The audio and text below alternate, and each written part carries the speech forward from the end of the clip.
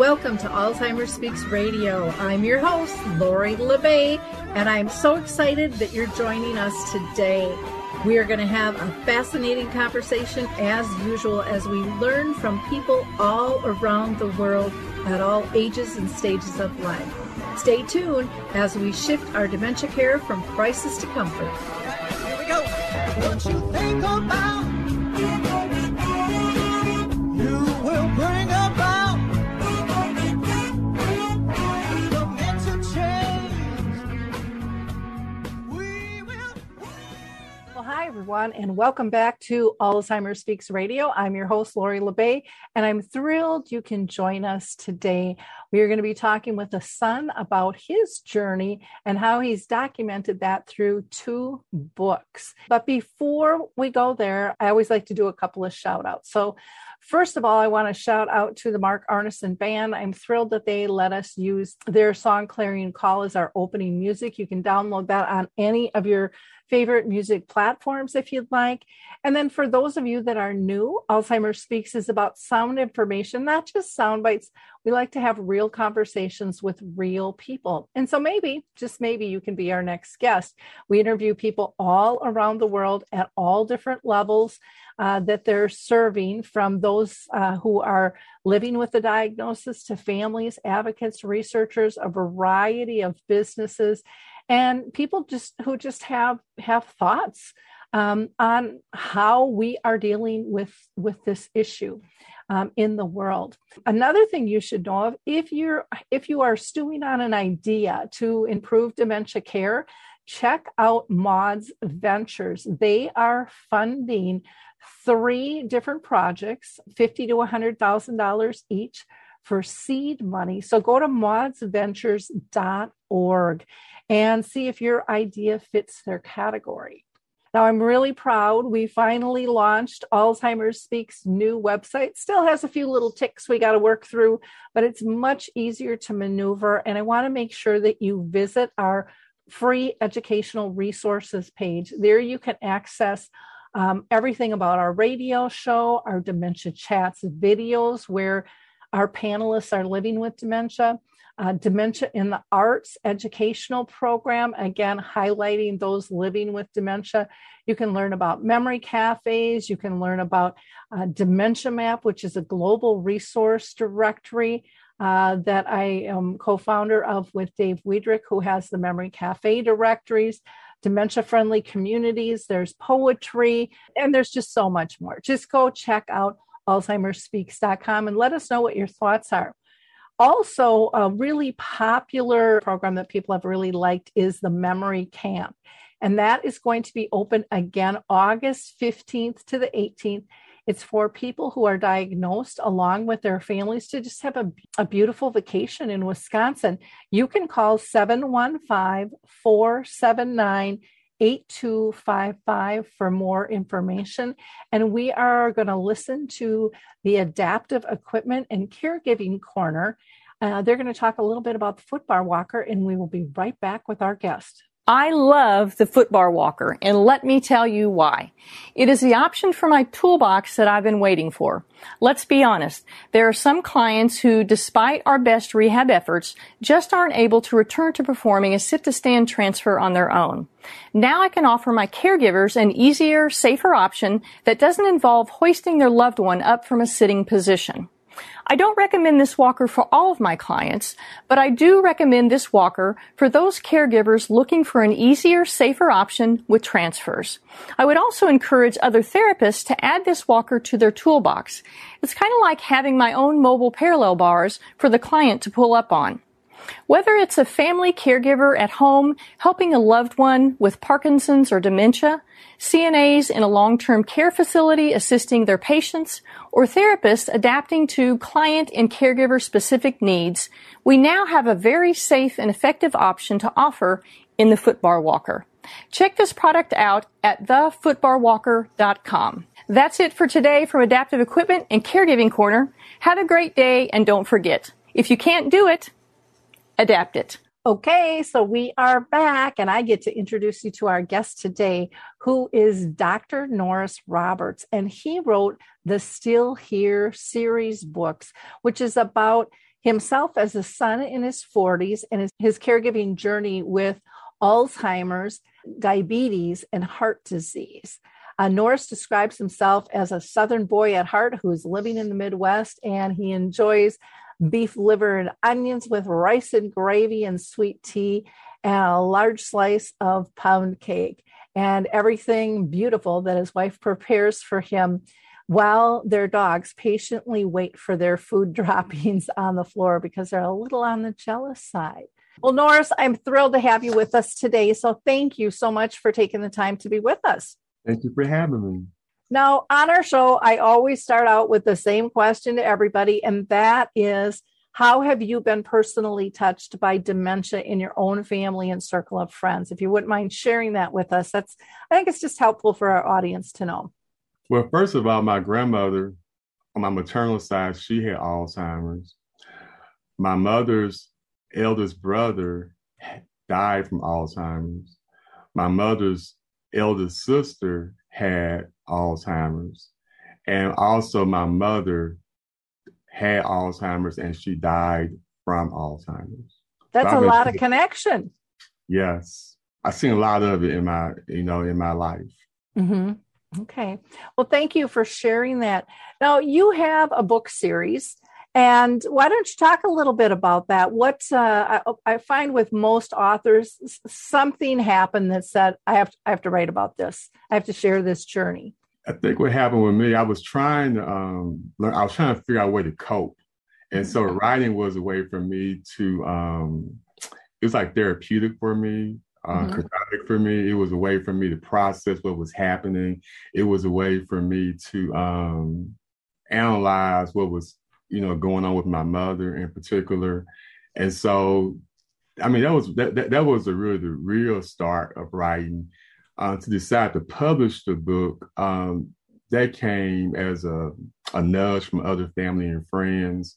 Because I've been published before. I've been published academically, but never been published. I never published in this way before. So this was a first for me. So I was encouraged by, family, friends, professors that I should write about this and publish it. And I hear so many people talk about the healing process of writing, but this must have been a really different journey because it was so personal versus writing academically. Yes, it was deeply personal because, my mother, she was my heart. Mm-hmm. And so, I mean, that made it deeply personal. And I always say, I even said in my book, I feel like, mothers are their children's first love. They made the connection even more deep. But my mother and I, we had a very close relationship. I'm very much a mama's boy.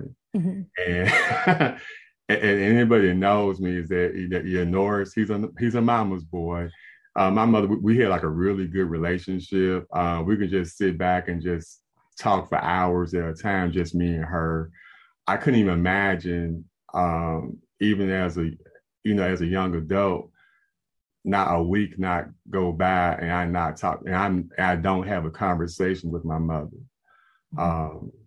And even through the years, when I became an adult and I was married and had children, we had Sunday dinners. And my mother always cooked, and my wife and my two kids was always over for Sunday dinners after church. And so, there was always this very deep and very rich connection that I had, with my mom through the years. And for her to not to be able to call my name at some point, I mean, that was very disturbing, very, very disturbing. But, I had to figure out a way that our relationship and our connection will continue, regardless of the memory lapses, of the dementia, the disease, all of that. And part of my writing is just kind of showing how we kept that connection. I often say to people that my mother, when she had got the Alzheimer's, her spiritual awareness heightened, mm-hmm. Much like a person that's blind, when they lose their sight, their other senses heighten. And so my mother, I felt like what was happening with her, her spiritual awareness heightened. An example of that was when I was a little boy, she always said I reminded her of her younger brother, Howard. My mother, she has like 10 siblings. And so she has one sibling that was younger. His name was Howard. And it got to a point in the disease where she couldn't call my name, but she always said me and Howard had similar spirits. And so she started to call me Howard. And so because I understood that and knew that, I welcomed it, because that, you know, she may not could remember my name, but she did remember my spirit. And that's why I say her spiritual awareness had heightened. And so that's how it worked with her. And that's how we kept our connection, you know, continue to go. And in some cases, it continued to grow. Because I had to recall, I call them flashbacks in my book, like memories that she shared with me when I was a little boy, I just growing up, that's in life. Mm-hmm. I will use those memories to reconnect with her about things she shared with me. And sometimes she would not know it was about her.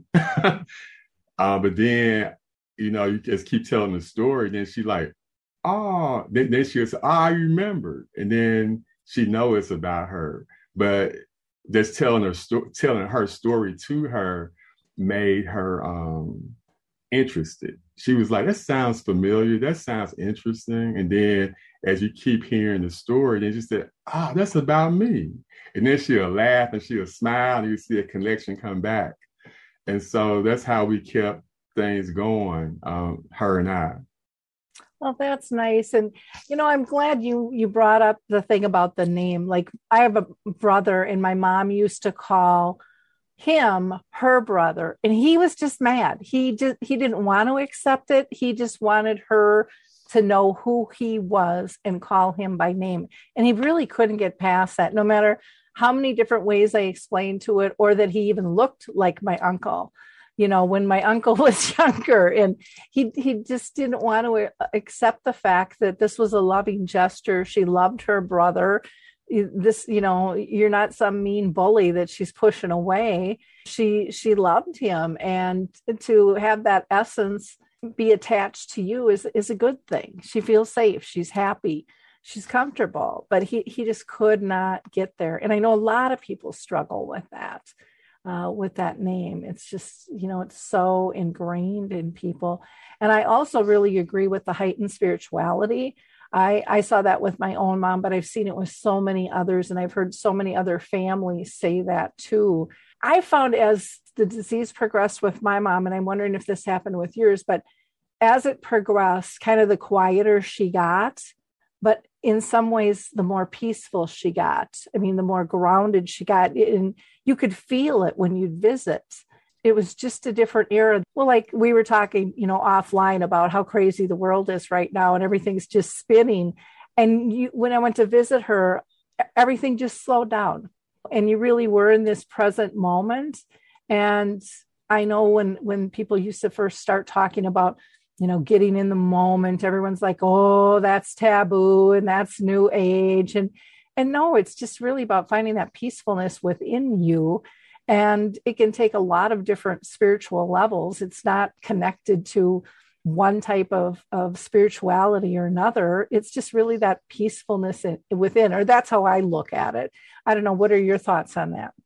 I agree with you, Lori. There was as much as she progressed through the disease, she got to a place where she stopped talking. I mean, then she stopped talking at all. I think literally like, I want to say months went by and I not heard her voice. Mm-hmm. And that was another loss I had to like embrace and accept. And I was, you know, I enjoyed, you know, hearing her voice. They gave me comfort. And so when I didn't hear her voice, you know, it was a void, you know, was in my life. And it came so unexpectedly. And so it was one day, I was just I was combing her hair, and I was just talking to her like I'm talking to you. We just talking, and I'm just talking. She's not saying anything. And then I'm telling her about all my problems. I'm having like this therapy session with her. And my mother, she got up and she hugged me and she said, and whispered in my ear and said, it's going to be okay. And I think, a large tear just came out of my eye. I was like, she heard everything I said, because it was not so much that she said it. It was the way she said it. And it was the way she held me. Mm-hmm. And I was like, oh. Yeah. She heard it all. And so the reason I shared this and why it meant so much to me, because I was going through a period, because she wasn't talking. There was other family members saying things like, oh, she's not there anymore. Mm-hmm. She's just a shell. She don't know what's going on. And that was an indicator mm-hmm. to let me know that, yeah, she is. She's having lucid thoughts. She is having, she's all there. It's just that with that disease, they just can't always communicate what their thoughts and what's going on. That's so neat, though, to feel that validation from her, and I think people don't understand, as this disease progresses, the work it takes on their part to be able to produce those words and to get up and hug. I went through that with my own mom. She hadn't said my name in like 3 years. And then we had kind of it was kind of a funny incident. I won't go through the whole story, but she woke up kind of out of a dead sleep and then just said, oh, Lori, I shouldn't wear a bikini, because I had said something goofy to her. And then she giggled, and then she just went back to sleep. I sat on her bedside and I just rubbed her belly, because she's just laying there kind of basking in the sun for like 2.5 hours. I just sobbed and sobbed and sobbed, because it wasn't until that moment that I hadn't really realized she hadn't said my name in like 3 years, and how much I missed that. I mean, it's really profound when they have those lucid moments like that. And it really makes you understand that, just like a person who might be in a coma, the nurses will always say they can take everything in. They just can't respond all the time. So don't expect that, but just know that your connections are still there. And, you said one big tear, I would have been just bawling and probably just melts right in her arms, if she did that. Because, my mom got to the point too where she couldn't hug anymore. And I missed being able to have a hug, but she just, she didn't have that movement anymore. So there's so many things that happen through this disease that are significant losses. And I don't think we always even understand the loss that we're going through, because we don't. Anyways, I didn't identify that I missed a hug until I got a hug. I didn't, or that I missed my name being heard until I heard it again. There's a lot of those types of things I think that we don't talk about, but boy, you feel them. When you say that, it was one time that my mother, she was still with us, but we were, my dad's eldest sister had got her new house. Mm-hmm. And my dad, he has 10 siblings. They both come from big families. Right. He has 10 siblings. And so all of his sisters were coming to St. Louis to have this housewarming with, at his eldest sister's house. And so that was the first time in years that they all were together in St. Louis together in the same house. And so my one Aunt Lynn, she had she's big into baking, mm-hmm. and she baked this coconut cake. And my mother always made me a coconut cake for my birthday. I mean, up till she couldn't make a coconut cake anymore. But what was so special about this coconut cake is that it was the same recipe that my mother had. Because they all shared recipes. because my grandmother, she was my paternal grandmother, she was a big coconut cake baker, because my favorite cake is coconut cake. My dad's favorite cake is coconut cake, and my grandfather's favorite cake is coconut cake. And so it's a big deal in our family. So I got this piece of coconut cake, and I was eating it, and I just started bawling. Mm-hmm. And I was crying because I was like, I haven't had this cake in years, because my mother was sick for years. And it was identical to what she would make, identical to it. And so I can relate to just, like years, like we have not had something for a long time, and you have it and you don't even realize you've missed it for that long. And then you realize I've not had this like in a very, very long time. And it's very, very, very good. And that's what, I can relate to that. But I just think that's just part of the caregiving experience that you go through when you are, caring for someone with this disease. Yeah. And it in all different ways, all different multi-sensories can come into play with that miss. Like for you, it was taste. For me, the hug was, textile. It can be sounds, it can be all kinds of things. And you're right. You don't even realize how much you miss it and how precious it is till you have it again. And then for me, I think the things that really triggered me were really simple things, really little things. They weren't big, flashy things. They were, a word or a touch, or for you, a piece of cake, and it just triggers all those emotions back, from all those years of growing up and things. Let's talk a little bit about your book cover, because it won an award recently. So why don't you talk about that, and even why you picked the title for your series? Okay, my book cover, if you look at it, it has it's right behind me, like the actual paintings behind me. And so so in the initial book cover I had for Mama Is Still Here, this book is called Daddy Is Still Here. I had my mother's, it was illustrated. My mother was in front of this 3-pane mirror, and she saw 3 different images in this mirror. And so, and the reason for that is because that she was going through this thing with mirrors. Mm-hmm. She thought that she'd go in the bathroom, look in the mirror, and she would say, that woman's in the bathroom again. Mm-hmm. And the issue was that she couldn't retain enough memory to retain how she looked in the present. And so the image that she was looking for was someone, it could have been somebody in her, as a little girl, someone in her 20s, or someone like in her 30s or 40s. We don't know. Mm-hmm. But she wasn't expecting to see this person that's like 65 to 70 years old in the mirror. Because, we progress in how we look as we get older.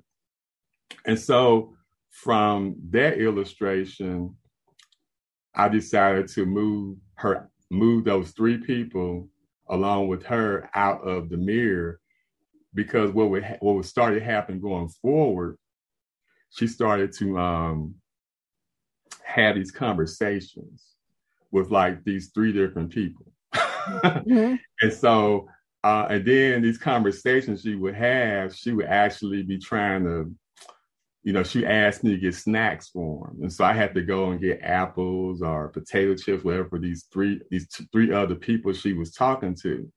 And so my interpretation was that it was like me, myself, and I. It was these other people that she was talking to. This was different versions of herself. And so the other interpretation that was going on, it was that sometimes she would act as though she was a little girl. And there was moments when she would act like she was this little feisty thing in her 20s. And then she'd be that mother, the one that embraced me in her 30s and 40s. Mm-hmm. And so I saw her act out these different people. So I just said that, okay, it's time to take them out of the mirror, because they already out the mirror, and put them alongside of me and my dad. Mm-hmm. And so that's how I decided. That's why I did what I did for the illustration for the book cover. The reason I named the book "Daddy Is Still Here" is because that my dad was my mom first began with this disease. My dad did an excellent job taking care of my mother. I mean, he took her to the beauty shop once a week. When she couldn't dress herself anymore, he would dress her. She lost a lot of weight because part of the disease, she just wouldn't eat. Mm-hmm. And what he would do, he would dress her the way she would dress herself. Mm-hmm. And so he didn't just buy her like some sweats and say, put that on her. He bought her really nice clothes just to sit in the house with, because he wanted her to look like how she would dress herself, And so, my dad's friends, they would always say that my dad's name is Norris as well, Norris Sr. And they said Norris raised the bar really high of how a husband should take care of a sick wife. Because we kept socializing her. We kept taking her out to dinner. We never stopped socializing my mother.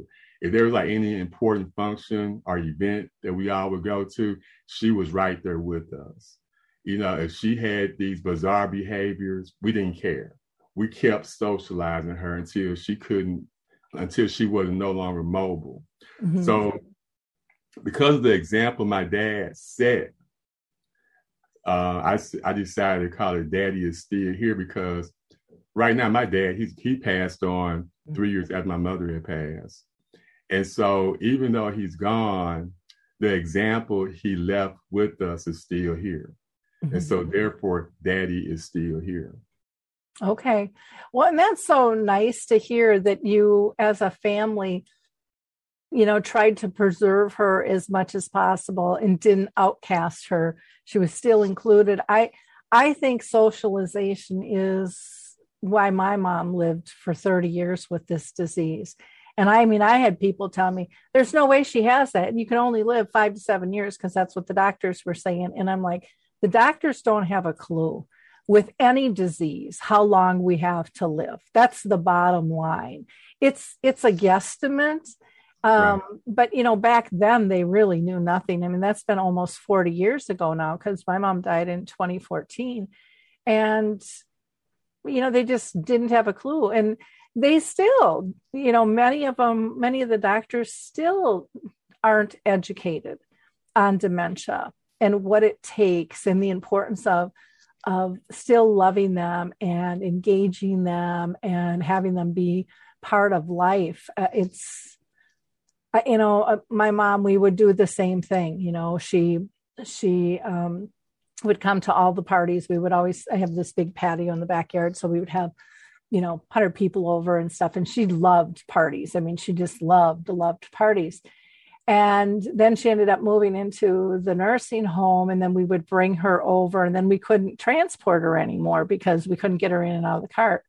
So then we ended up getting a service, and they're like, well, when do you want us back? And I'm like, when we call you, because we don't know how long she's going to last, And then it got to the point where she just couldn't come out. So then we all had to go to her, which was fine, but she loved being around people. And that, not everybody's a social person too. So you have to take that into consideration. I gather your mom liked being in the hub, it sounds like, and around people. And so, that's going to make a big difference. If somebody wasn't social prior, they're probably not going to feel real comfortable in a crowd now.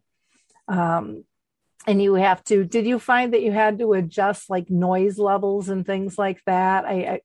We found that light and noise, all of those things had significant impacts on her and could trigger her as things progressed. Did you see that too? Yeah, we saw that as well. So, like my dad had his 70th birthday party, and so that's probably one of the last parties she went to. And so, my dad's a twin. So okay. I pulled out a party from my dad and his twin sister at this hotel, and my dad and my mom all dialed up. So he bought her this beautiful outfit. Me and went to we went to the beauty shop that day and got her hair done. And so, but she was, she was still mobile, but then that's when the sounds and things like that really started to bother her. And we knew these things. And so we didn't know how long she was going to be able to stay at this party. We were going to just try to make it work. Mm-hmm. It was my dad's special day. And it got to a point where that, because we had a jazz band was there. And so she tolerated for a while, mm-hmm. but it got to a point where she couldn't. Mm-hmm. And so that's when we had to make an exit, and I took her home. Mm-hmm. So it was noise made a difference. Light did. Not light so much, but it was a noise that made a difference. The one thing that really made it was water. Water was a big deal for her. Oh. And so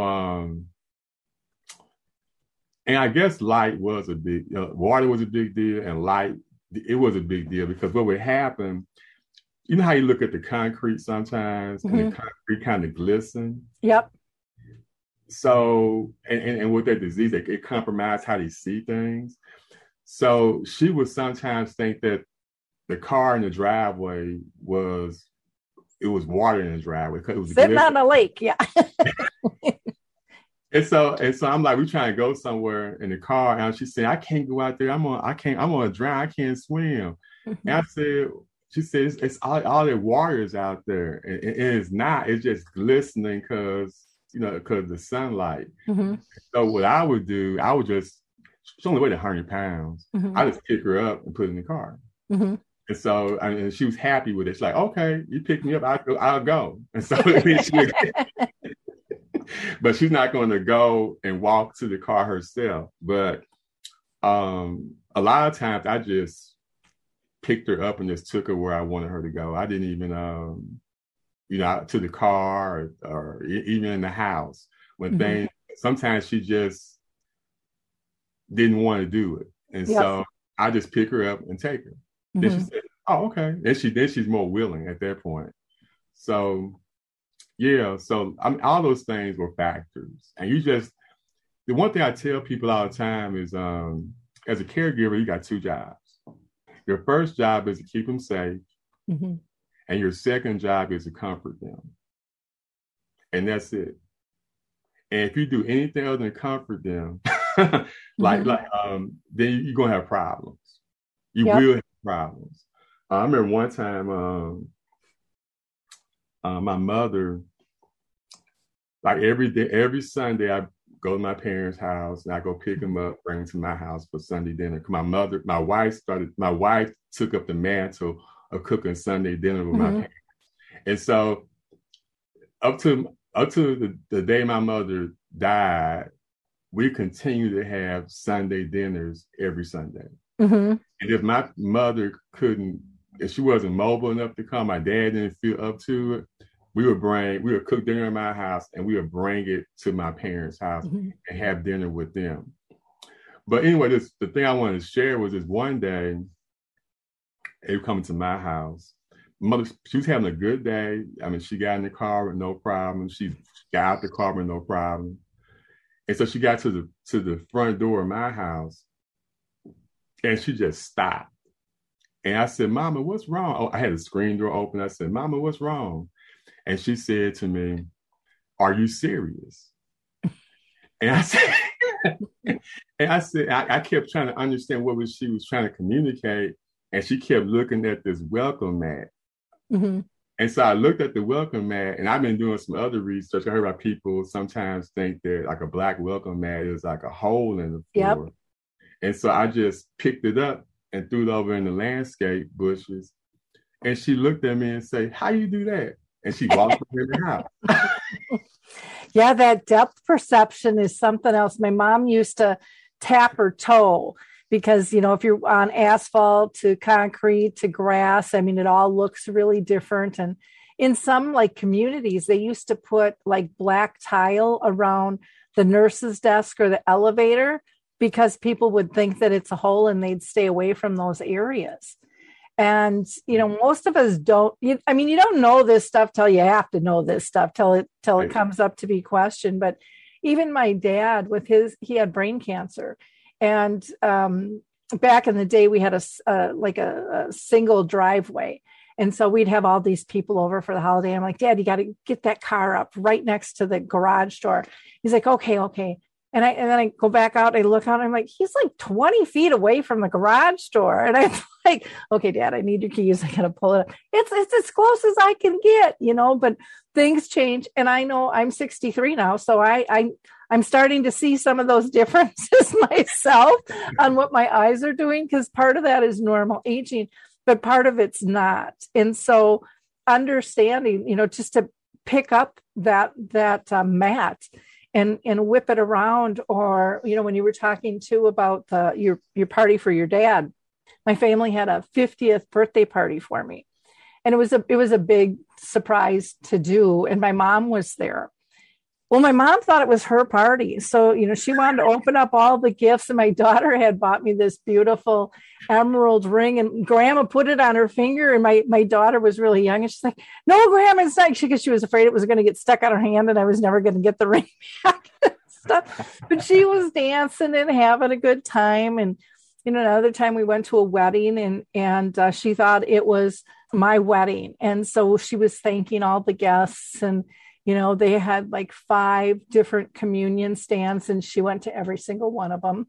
And my brother wanted to go up with her, and he wasn't really used to being around her a whole lot. And he didn't know what to do. And he was just kind of tracing her, from one to the other. And it's like, just let her go, not hurting anything. And the family whose wedding, it was a very close family friend. They said that was one of the best moments, that we knew Dorothy got so much joy out of our wedding, that she was so proud of our wedding, because she thought it was her family's, and letting those things just be instead of trying to correct them. And that's what I love about some of the things that you're talking about. You're going with the flow, and you're adjusting to get back to those key points of making them comfortable, because that's really the crux of care. They've identified like the 7 stages of Alzheimer's, and you say that there's 6 stages of caregiving. Do you want to talk a little bit about that?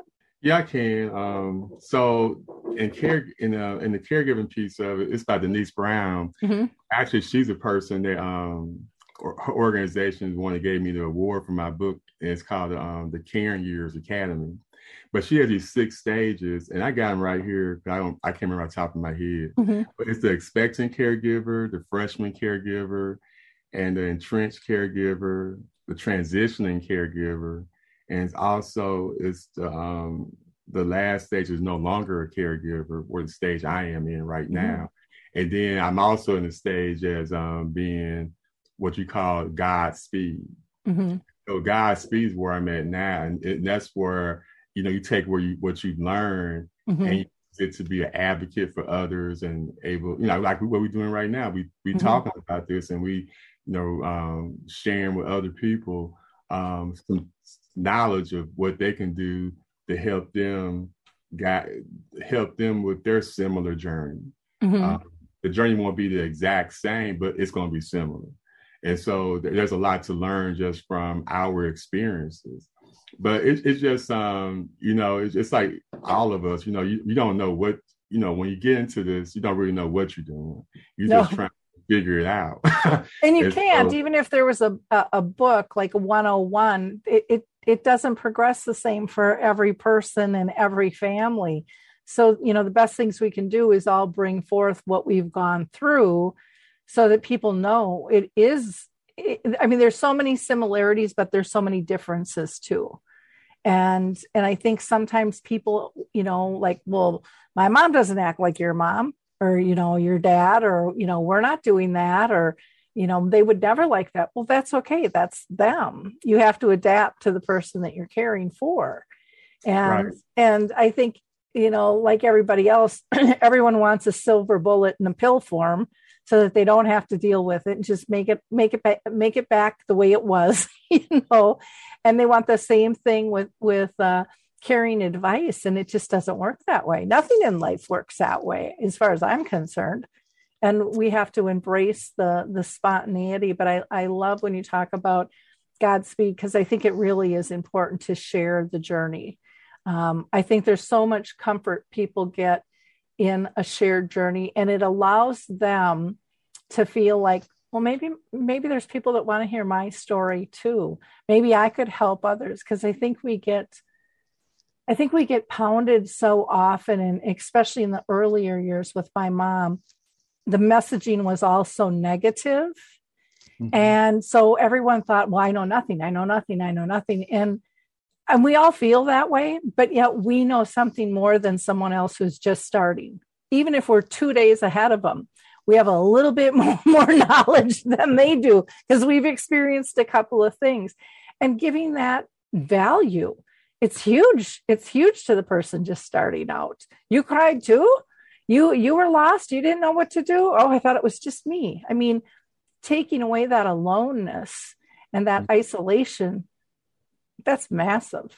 Now, along with your mom had some different ailments, but so did your father and your father-in-law. So it wasn't just your mom, it sounds like, that you were caring for. So can you talk a little, because in most families it is a mixed bag, but I would think there's probably some overlap on how you care even with different ailments. But please tell me if I'm wrong, and highlight what your thoughts on that. Yeah, I mean, caring is caring, and so like this what was happening is my mother had the Alzheimer's. My father, he was like chronic diabetic, and the issue he was having, he kept having these low sugar episodes. Okay. And so, low sugar episodes, his sugar drops so low that we got to bring it back up, because they either like pass out or they become like dementia like themselves. They just don't get disoriented. And so he was going through a lot of those spells. And fortunately, every time he had one, I was there. He had one that almost took him out because his sugar had dropped down to 21. And they had to actually do the defibrillator out and resuscitate him and bring him back, Oh, wow. Life. It was really, really bad. And I share that in my book as well. My father-in-law, he came to live with us right after my mother got diagnosed with Alzheimer's. Mm-hmm. So the reason he lived in Chicago with my mother-in-law, and she had died from cancer, myeloma cancer. So he couldn't sustain himself off of just his income. So he came to live with us. But shortly after he moved in, my wife and I and my 2 kids, he suffered. Well, he got all new doctors, and he went to the doctor, and the doctor said, he asked the doctor, I need to get my prescription filled for acid reflux. His doctor said, I don't think you have acid reflux. They did other tests, found out he had clogged arteries. He had 5 clogged arteries. Oh, wow. So he had to go do open heart surgery. They replaced those veins with veins from his legs, which is not the best veins you can use, but at least it's something.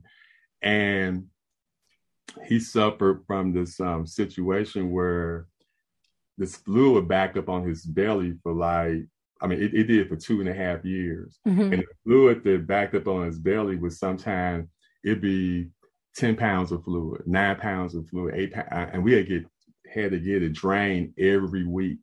And so I was at the hospital with him every week, getting his stomach drained. And so I was doing that, taking care of my parents, and all at the same time. It was a lot. It was a lot, because I was just bouncing from my house to my parents' house. And so what ended up happening, I didn't work for like 3 years. And it wasn't it just happened that way.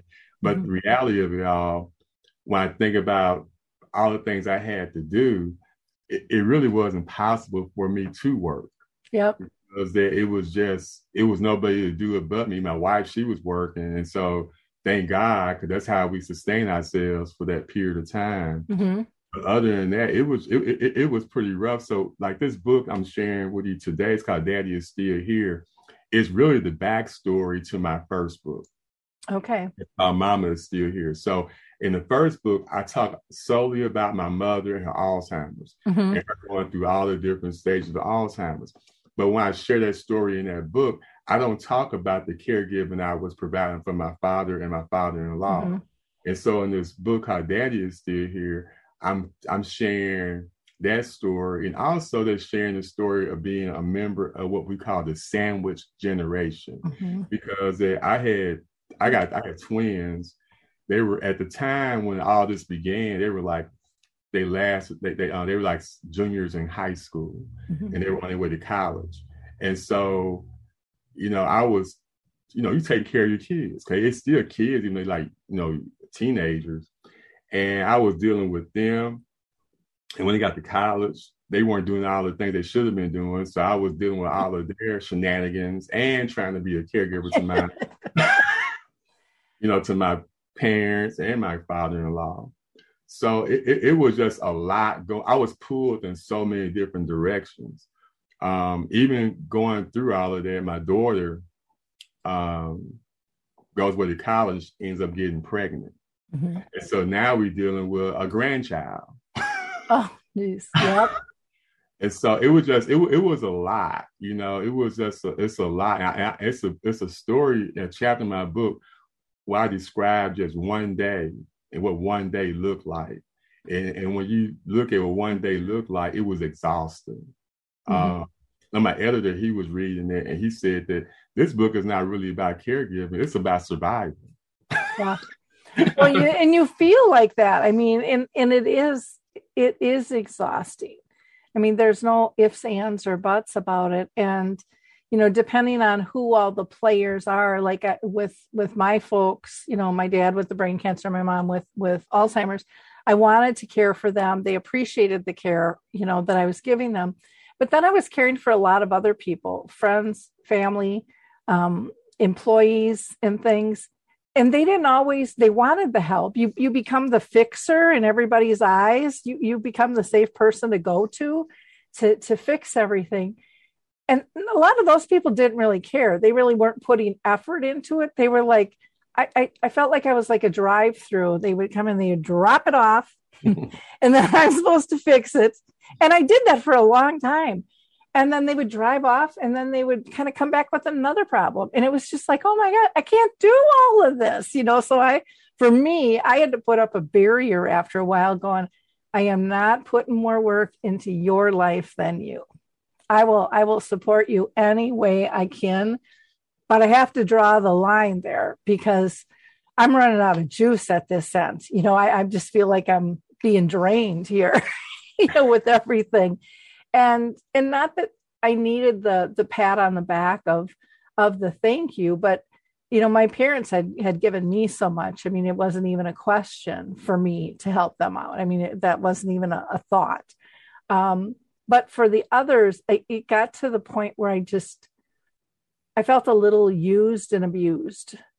And when I pulled back, it was funny how many people dropped out of my life because I wasn't their fixer anymore. And that made me feel really bad and really kind of lost. And then all these other great people filled that space in and lifted me up. And so that can be I think a struggle for a lot of people when you have so much going. And I think we make other people dizzy looking at us too, when they know, oh my gosh, you're doing this and you're doing that and you're doing this.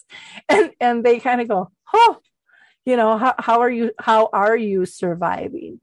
But yet they don't really know how to support you, many of them either.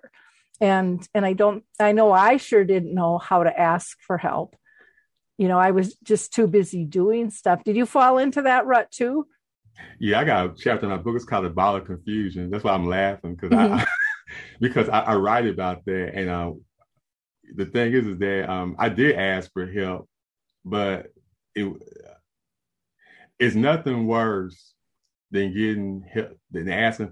It's nothing worse than a person said they're going to help and do something to exhibit that they're helping, but they don't want to really help. Yep. So that was, like for me, like you, I mean, it wasn't even a thought. It wasn't a question. I mean, these are my parents. I love these people to death. Mm-hmm. I'm just going to. It was never an issue. Am I tired? Am I frustrated? I just did what had to be done. Yeah.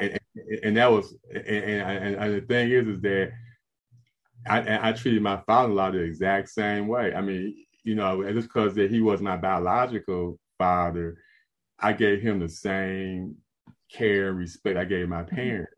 But the thing about it was that we were all like a unit, mm-hmm. because my parents and my in-laws were friends. Mm-hmm. And so my mother would invite them to come down from Chicago for a fish fry. Mm-hmm. They were there. They came to our family reunions. I mean, it was like, it was a seamless thing for us. So it wasn't no question about, yeah, of course I'm going to take care of my father-in-law. Mm-hmm. But the challenge I had was that, the other challenge I had was just, when people not getting what they want out of the situation, mm-hmm. like my parents couldn't do what they did before because of their ailments. Yep. And so people just start dropping off. They start dropping off. Yeah. And the thing is that I had to grieve those relationships. Mm-hmm. And so the way I described it in my book, I talk about how my mother gave me this. When growing up, I had this picture, and we had this picture of what the family looked like, the extended family. It was this perfect picture. Mm-hmm. And I carried that picture in my heart, all my life, all my childhood, all my young adult life, until up to this point where my parents got ill. And so when they got ill, I realized that I got to look at these people now from my lens and not through the lens of my mother or my father anymore. Mm-hmm. And so I start to look through my lens, and I didn't like what I was seeing. Yeah. And it got to a place where I just had to just allow people just to fall off. Mm-hmm. I couldn't sustain the relationship like my parents did, mm-hmm. nor did they want to, mm-hmm. because that was my parents' thing, not my thing. I just came with the package. I wasn't their thing. Yep. My parents was their thing. I was just along for the ride. And I realized that we really didn't have a relationship. Mm-hmm. It was just something that I just thought we had. And so I had to grieve those relationships. And I went through that whole cycle of grief, like denial. I went through that. I went through, well, maybe if I had did this, like bargaining, maybe it wouldn't be this way. Then I got depressed. Then I got angry. Then I went back and forth in iterations of all of that. Now, eventually, I just accept this is the way it's going to be. Yep. And that's what I did. Yeah, it's a interesting journey, that's for sure. Is there anything that you want our audience to know about the journey? For them, for those who are, walking this path right now, any words of wisdom? I think the biggest thing is for me, I said two things earlier, and I say them again. You got two jobs: keeping them safe, mm-hmm. and then comforting them. Yeah.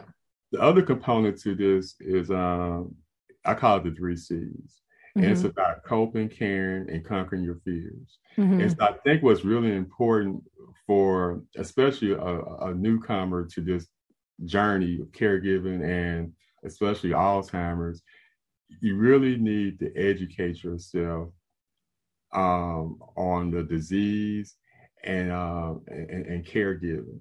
Mm-hmm. And the reason I say that because without that, you can never conquer your fears. Mm-hmm. And the other thing too, my book it has Bible scriptures and it has prayers. And so mm-hmm. I'm a Christian, and I had to really dive in deep into my faith to really navigate through this whole journey. Mm-hmm. And so my prayer life got big mm-hmm. real quick. And so, if you know, in my book, I always end every chapter with a prayer. And so I really, prayer was kind of my weapon. I don't want to say weapon, but it was a resource that I used just so I can just strengthen myself to keep going continuously, because it was really no one else to feel me other than my faith. Mm-hmm. So that's what I would encourage people to do. I use my faith to feel me, because you get depleted so quickly in this caregiving journey, regardless of what that disease may be, because that the people you're caring for are people that you love. And it's hard to see people that you love suffer. And so you need to find some way to replenish yourself. And that's how I replenish myself. Yeah. And faith is a supercharger for a lot of people. And I do think, we're also used to, plugging in our phones, but we don't think about recharging ourselves. I know I sure didn't on the journey. I was too busy being busy, in the beginning. And then it was like, then I really realized, I can't be my best if I'm not fully charged. I think the other thing about faith too is it allows you to not feel alone, because there's a lot of things that happen that you just question, like, why is this happening? But if you have that greater faith, whatever it might be, there's a plan. And for me, I think of with my mom, because to me, it turned into a very spiritual process that I wasn't expecting it to be, but she taught me so much, and I'm thankful that she lived as long as she did to teach me as much as she did through her illness, so that I could help others. And that, that gave it a purpose, just like with you. And I think if you can feel like it wasn't all for naught, there's something that I can do with this to help others. To me, that gave me a lot of comfort. Instead of, falling into the pit of why me, why is this all falling on my lap? No one else is dealing with this. And you could kind of go down that whole other path, but it was like, no, this is my purpose. And this is what I'm supposed to do with what I'm learning, through this journey. And to look at, one of the things I learned through this, and I think I did it, but I didn't do it consciously, was I really learned to ask God, what is the lesson, when I'd get really frustrated. And sometimes I wouldn't ask very nice. Sometimes I'd go in the basement when no one was home, and I'd scream at the top of my lungs going, come on now, I am not getting this. I know there's a lesson. It needs to be clear to me, because this doesn't make sense to put any of us through this if there's not a lesson. And I just think there's a lot of lessons in a really strange package called dementia, and caring as a whole. And for me, when I learned to consciously ask that question nowadays, before I get that frustrated, but in earlier days, I did get that frustrated because I was too busy being busy, and I didn't even notice that I was kind of on edge. I think I'm much more in tune with my own moods and things. I think everybody else saw it, but probably me, because I was too busy trying to be in control and thinking everything was calm. And that was always really important to me. And now I know that, boy, there's a lot of beauty in detours in life. And sometimes you just have to let go and be spontaneous and enjoy what's there. Even if it's not like it used to be, that doesn't mean it can't be beautiful. I would say one thing after you said one comment about what lesson is in this. Sometimes I feel like all the lessons aren't for me. Mm-hmm. I mean, some of those lessons is for others. I'm modeling a lesson for them. Yep. And so, and that's why I just think just having this whole journey of life, like even with my parents. I watched my mother care for my grandmother when she was sick with the Alzheimer's. I watched, my grandfather care for my grandmother when she was sick. Mm-hmm.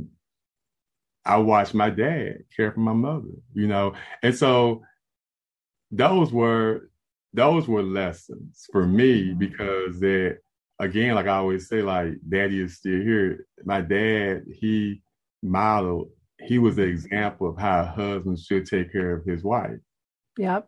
you know, and he could have easily just put her like in a nursing home and just went on with his life. And, you know, he could have easily did it, but he didn't.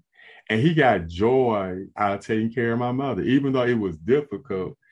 You know, you just saw the light that came in his eyes. You saw the smile. You saw the joy, or you even saw the sadness, because this was his wife.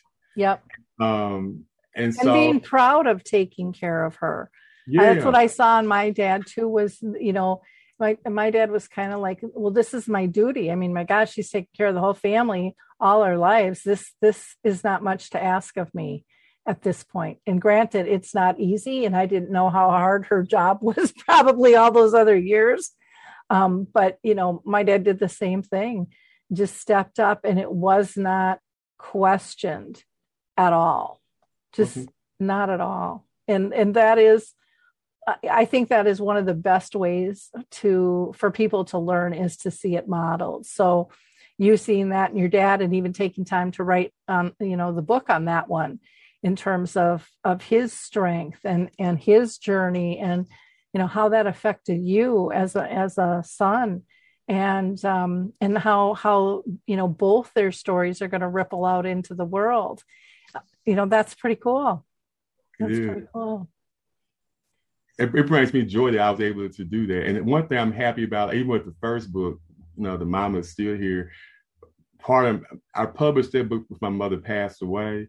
Well, I really appreciate that I was able to do it then, because it gave my dad a chance to get his flowers before he passed. Because when I did book signings, things like that, I would always bring my dad with me. And then I would always introduce him to like the audience. And every time he would always get a standing ovation. Yep. And it just made him, it gave him so much joy, because it's just that, you know, he thought what he was doing was just, you know, he was doing what he's supposed to do. You know, he died to death do his part, and that's what he was doing. But at the same time, to get the acknowledgement from others was just, it was priceless. Yep. Well, and it just reinforces what he did was the right thing, and, you know, that he's able to help other people, and not only proud of himself and his relationship with his wife, but proud of you and what you've accomplished. I mean, there's a big ripple effect, you know, with all of that. So I do want to let our listeners know that they can go to your website and they can subscribe. And the website is stillhereseries.com. You can also go to LinkedIn and find him under Norris Roberts Jr. And we've listed the YouTube channel as well, and your Facebook page, Mama's Still Here, as well as your Instagram, you know, signature there too. I also want to just mention that Norris is on Dementia Map, which is our global resource directory. So you can find him there as well. But, you know, check these books out. What a beautiful, you know, story in each of these books, different types of journeys. But yet still connected with lots of great lessons that we all need to learn. So thank you for taking the time to be with us. Thank you for taking the time to write the books. I know that is time consuming, and most people don't understand how much time that takes to do, but it really makes a big difference to so many. So I appreciate you being with us today, Norris. Thank you. Thank you. And for our listeners, I hope you like, click, and share. You know, don't keep these nuggets to yourself. You know, share these episodes. There are so many people out there dealing with different forms of dementia, and they don't know where to go. So help them out. Make it a little bit easier. You probably have a lot of people in your circle, just like the rest of us do, of people dealing with this that don't even talk about it. And so if you share a post, somebody might find it that hasn't opened up about it, and then we'll feel a little bit more comfortable about talking about it with others and get connected. So thanks again, everybody. We will talk to you next time. Bye now. Bye-bye. Hi, I'm Lori LeBay, and I wanted to tell you about Alzheimer Speaks, which is another great podcast. You see, my own mother lived with dementia for 30 years, and I felt lost. Did you know every 3 seconds someone in the world is being diagnosed with dementia? Odds are it's going to hit your families too. We want to help you connect to services, products, tools, research, and stories so you can be prepared. Please subscribe to Alzheimer Speaks on your favorite podcast platform.